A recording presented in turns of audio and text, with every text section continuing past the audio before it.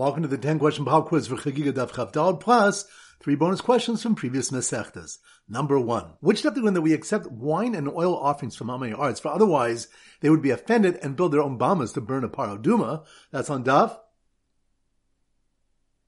Chav Beis. Good. Number 2.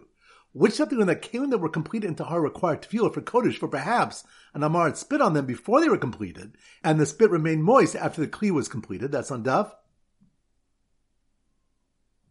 Chav Gimel. Good. Number 3. Which of the one, if one of a person's hands became tamei, the other one is tahor, but with regard to kodesh, the person must immerse both of them? That's on Daf Chav Dal. Good. Number 4. Which of the learned from the case of a basket of figs with a shovel that a partial guarding works with hesach hadas? That's on Daf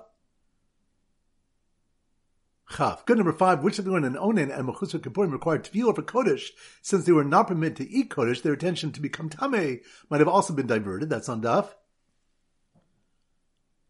Chav Daled. Good. Number 6. Which of the one that a kli is mitzvah for what is in it for kodesh from the pasuk kav achas? That's on Daf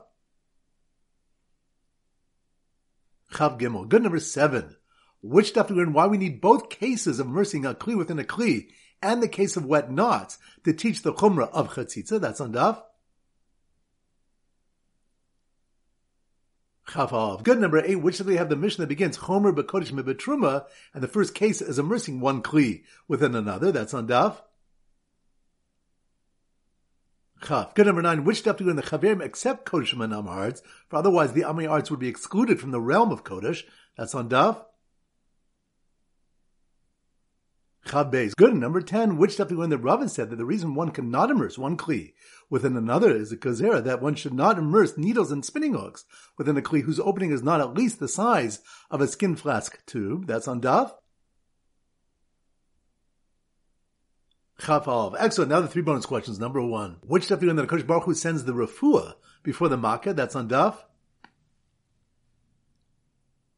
Yud Gimel Megillah. Good. Number 2. Which daf do we the reasons for taking the aron out to the public square and for wearing sackcloth on a public tainus? That's on Daf Tezain and tainus. Good. And number 3. Which daf do we if Beis is mekadosh the wrong month, it's still valid? That's on Daf Chafei and Rosh Hashanah. Excellent. That concludes today's pop quiz. This is Rabbi Avram Golden Zich wishing you a great day and great learning.